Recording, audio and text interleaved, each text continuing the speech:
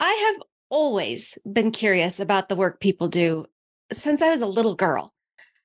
When someone tells me that they hate their job, I feel itchy. I feel this huge urge and desire to fix it for them and then go into the company and fix the culture that's giving that person that feeling.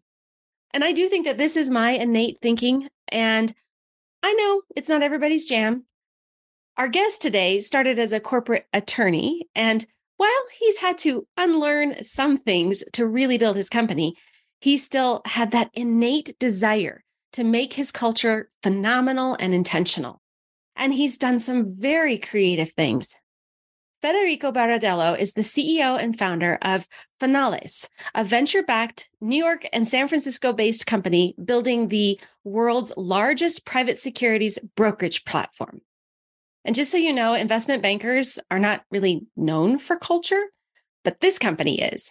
And he's the first guest that we've had that has intentionally built an international team, which has also come with its own surprises.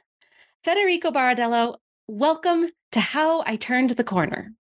Kendra, it is a pleasure to be on here with you today.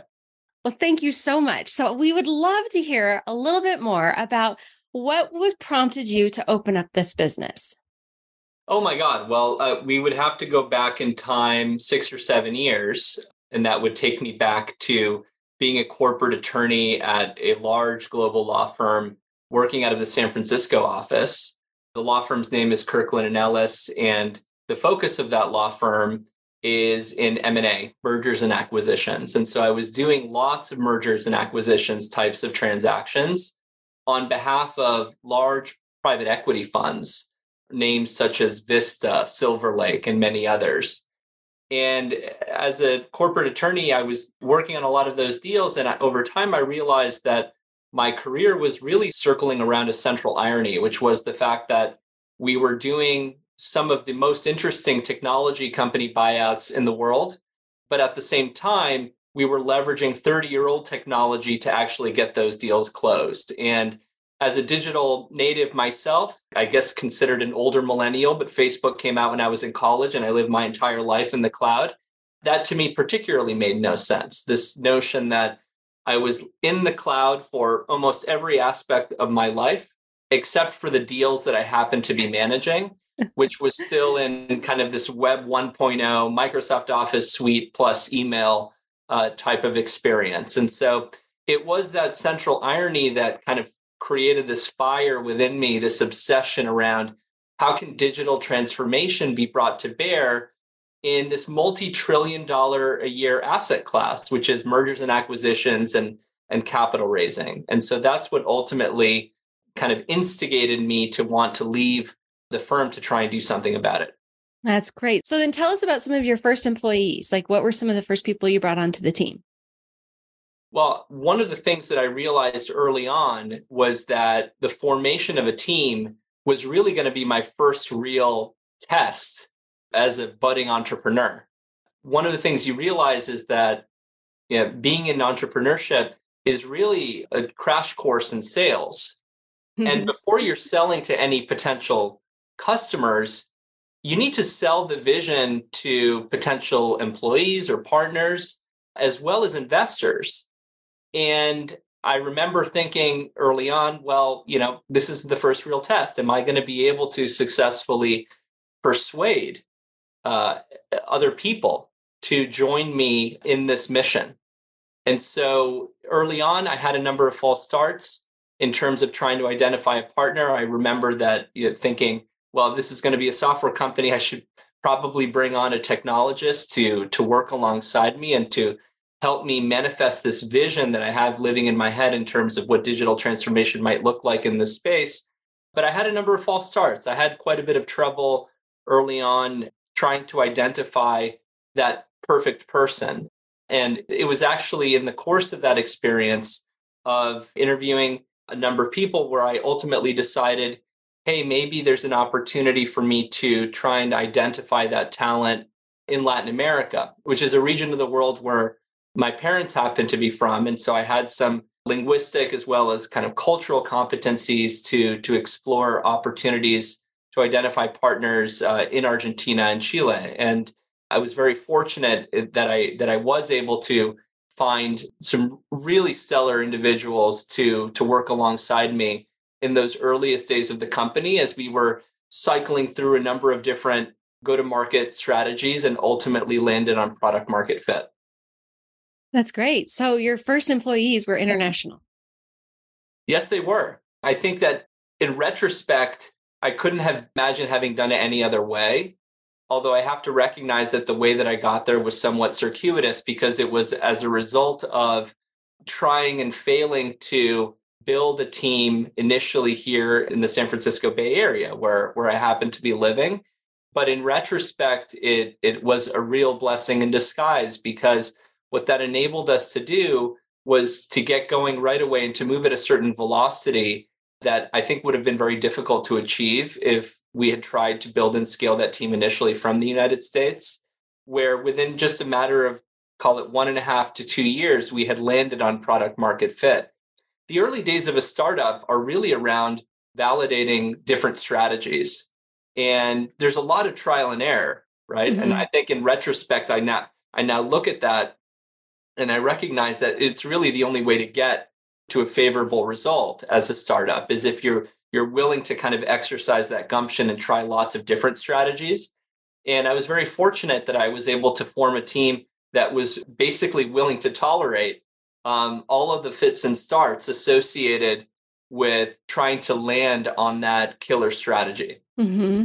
So then what have you noticed? I mean, and you have US-based workers as well?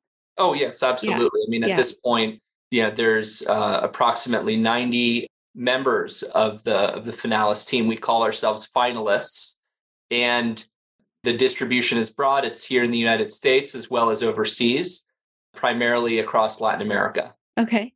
So what do you notice that's different between your international colleagues and your US-based colleagues? I tend to think of more in terms of what they have in common. Okay, great. Yeah. I mean, here at Finalis, there's a number of core values that we keep very close. And one of them, which is, I would argue, the most important, is that we embody the trust that we deliver. One of the core tenets of what we're able to deliver to the market as an investment banking back office platform is that trust, because we deliver last mile connectivity between the investment banker and the regulator. And I've been very fortunate to feel that, every single individual within the team is somebody that I can absolutely count on, and we can all count on each other to get the job done, and to have that a relationship of true confidence. And so, that to me has been incredibly important. Another important tenet is proactivity. Just the value of not necessarily needing to ask somebody to do something, but knowing that each of us to an individual degree will recognize, hey, there's a gap here. Even if there's something that's kind of outside of my wheelhouse, I'm going to identify that gap and I'm going to try to address it because we're all trying to move at a certain speed.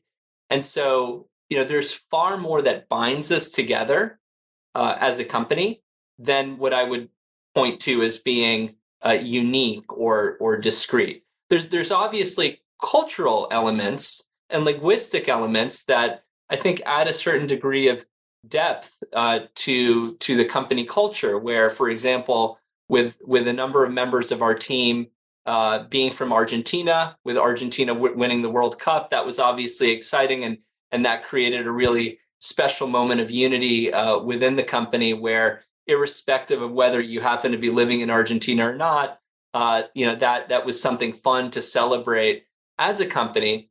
But we really see ourselves as a global company with an important footprint here in the United States, in the sense that we serve that the lion's share of Finalis users today are really coming from the United States. Mm-hmm.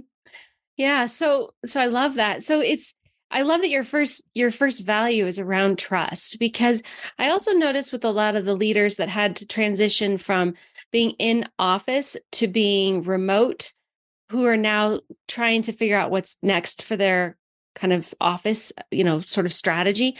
It fundamentally comes down to a lack of trust, with their employees. And it's almost like these international decisions you've made have forced you to really examine that, because you're not going to see people every day. And so, I mean, has that been kind of your experience too? It is core to everything we do here. As a remote business, if an house doesn't have formal offices, we do get together, and we have mailboxes in New York and the San Francisco Bay Area, but we don't have a formal office presence. And so what that means is, people are fundamentally, they're working from home, or they're working from a WeWork or another co-working space. And you cannot build and scale a business if there is that kernel of a doubt of, wait a minute, are people really doing the things that they say they're going to be doing? Mm-hmm. I often say that scaling a startup of this nature is hard enough with the trust. It is basically impossible without the trust. Mm-hmm. And, I think that when you embody that and you lead with that sentiment on your sleeve, I think that what I've experienced is that people tend to follow through. And the people that aren't willing to follow through, you become aware of them very quickly, and they don't tend to survive in this kind of a company context. Mm-hmm. And so, I think that the remote work kind of modality really underscores the need to make sure that we trust one another. Mm-hmm. So where did that come from for you? Like, how are you just naturally that kind of a person that is more trusting, or did you have to work on getting there? It's an interesting question. I'm not sure that it was so much something that I had to work towards. It was more something that we had to uncover together as a company. This was a company that was really born and scaled in a COVID context. Although the company birth predated COVID, our launch date into market was in May of 2020. Oh, that's fun.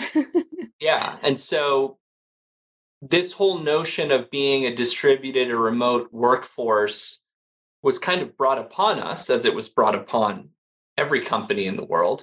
And so we had to wade our way through it. And in the process of wading our way through it, I think we started to uncover a certain set of values. And those values were bottoms up. They weren't top down. I didn't wake up one morning and say, all right, company, here are the values. They were values that emerged organically over the course of our early years operating in market. And just to express the others. So, the first one I mentioned is, we embody the trust that we deliver. The second one is we're extremely proactive. I mentioned proactivity. The third is that we challenge conventional wisdom. The fourth is that we're passionate about our work.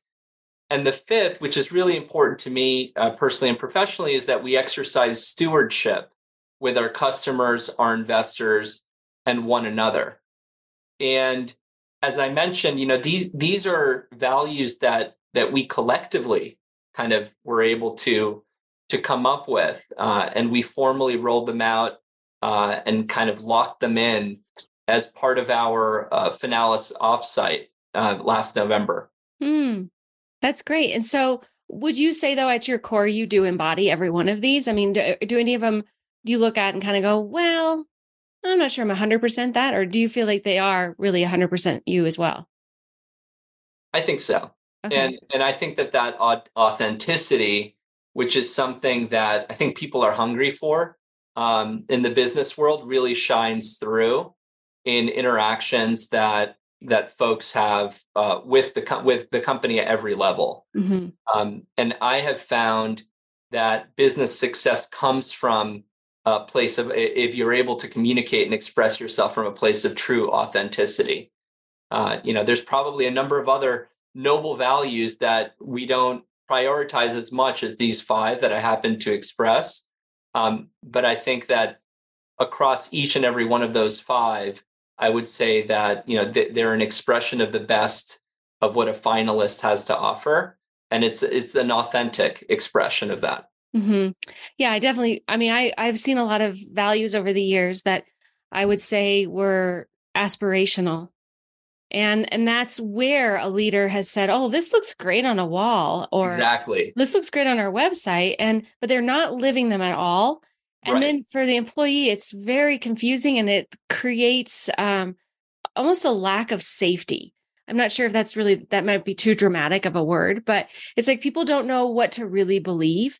And I think it starts to erode trust on both sides then too. And so it's really important that those values, if they're created from the bottom up, like what you did, that you're able to also truly live them. Because if not, like your employees know what you believe. I couldn't agree with you more, and that's been our experience. So yeah, very very happy that we took the time to engage in that exercise, because it's not simply something that goes on a bumper sticker for us.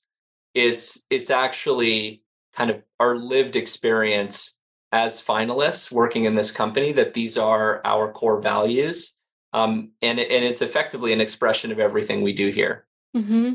I just love that it even spans internationally and works internationally. I just think that's amazing. Yeah, and I think that what's interesting is that in the COVID context, again, COVID challenged a lot of conventional wisdom about how you build and scale businesses.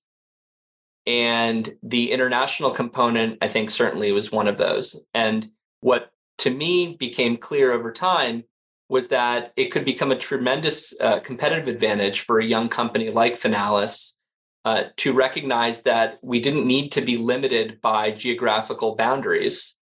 The only real limitation from a geographical perspective might be time zone. But putting that to the side, there are really no limits in terms of the opportunities to widen the aperture and actually explore talent opportunities outside of US borders. And there's probably a lot of tricks to the trade to doing that effectively that we've had to figure out over time.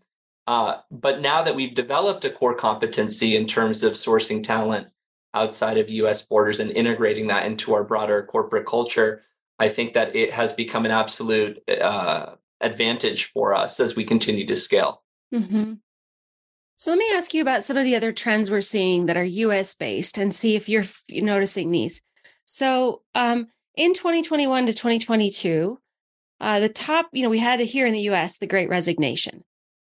We didn't really see that so much internationally, which was, I thought, interesting. There were definitely people that it seemed like were making bigger, we're making some movement, but it was not like what we saw here in the US. And in the US, the top reason that people quit, based on a study that I read, was a lack of career development. The second reason was compensation, total comp, which was the first time compensation came up early in a discussion in my 12 years of doing this. So that was interesting. That's probably Mm, geared more toward the global inflation that we've all right. been experiencing. So I can see that being more of a trend internationally. The third reason, though, is a lack of caring and inspiring leaders. It's always Mm. interesting to me. Like that's something we have a choice in, right, as leaders. But and then the fourth reason was a lack of meaningful work, and the fifth was burnout. So, do any of those kind of do you hear any of those things with your crew? Well, I think that those all of them are exposed risks that any business has to be mindful of, especially a business that's growing as quickly as Finalis has been growing. I think about burnout and the risks of burnout every day. Uh, and I think about talent retention and employee engagement every day. I mean, these are all critical things that I think any CEO needs to be incredibly mindful of. And so I I agree that those are significant risks.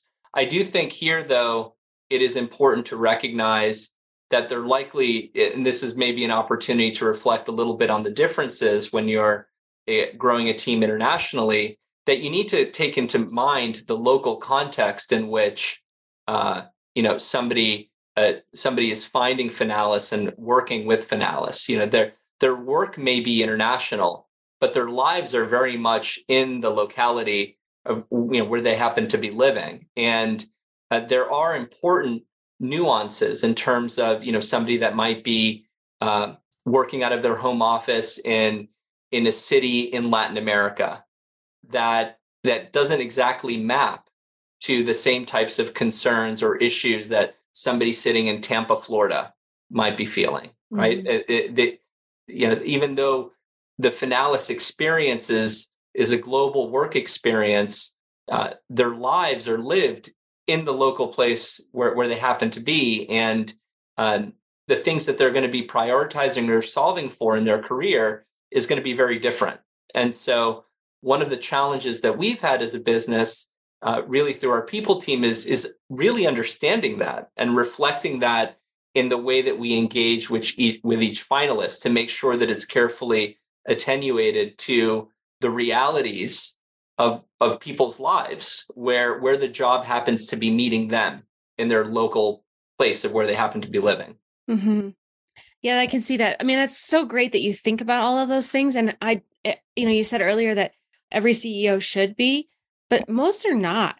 Most are thinking about their products and they're thinking about raising money and capital. And so, most people are not thinking about what their teams are needing and are they burning out and are they going to stay and are they engaged? So I just love that you think that way. I mean, that's part of why you're here, is that you are unique. Well, I think how does that African proverb go? If you want to get there quickly, go alone. If you want to go further, go together, Mm-hmm. right? And I think sometimes out of a desire to deliver immediate quarter results, you think, to hell with it. I don't care if people get burned out. We need to get there. But what purpose is there of achieving or exceeding your quarterly OKRs if there isn't going to be a team to sustain the company's growth and objectives the quarter after that, Mm-hmm. right? It's really important to consider the long view and to build a culture that can sustain itself and that can frankly outlive or outlast the founder or the CEO, that it doesn't necessarily need the founder or the CEO to be pushing it, because this is something that everybody is kind of, we're all drinking out of the same well, so to speak. So I do think that it's important to keep that long view in mind. And that's something that, we take very seriously here at Finalis. When we talk about trust, we think about the trust that the Finalis users place in the Finalis platform.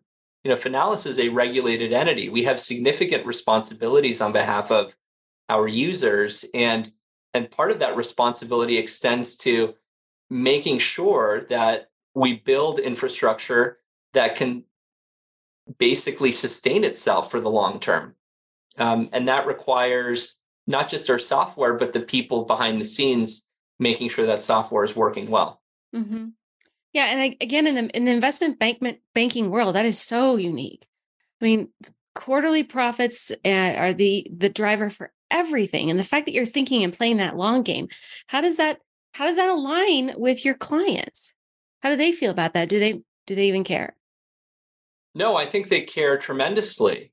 I think that it's very important for, and not just I would say they think, Uh-huh.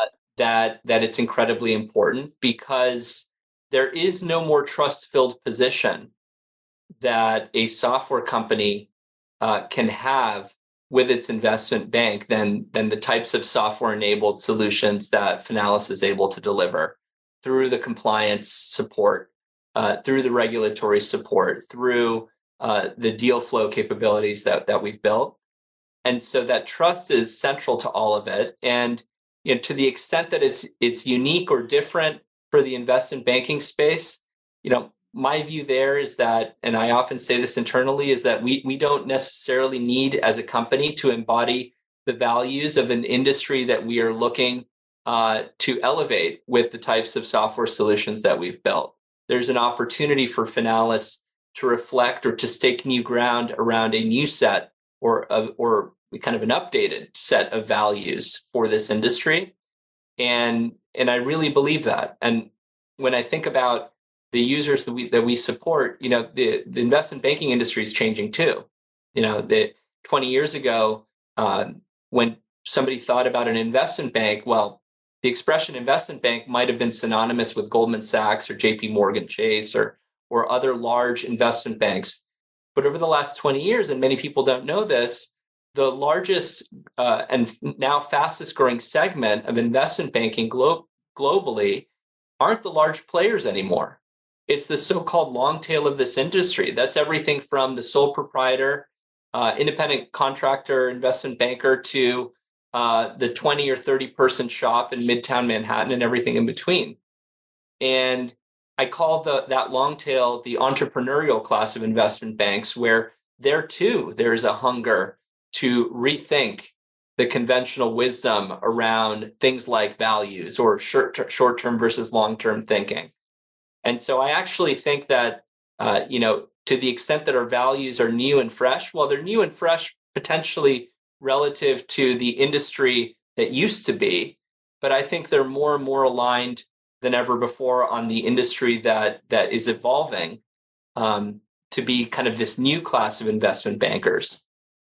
Well, let's hope so. I would love to see that, because investment bankers are the ones that I feel like are have the opportunity or the challenge to really transform work, because they're driving so many things right now that is either causing people to love or hate a job. So let's hope that you continue to really make that impact, Federico. Thank you. I would love that.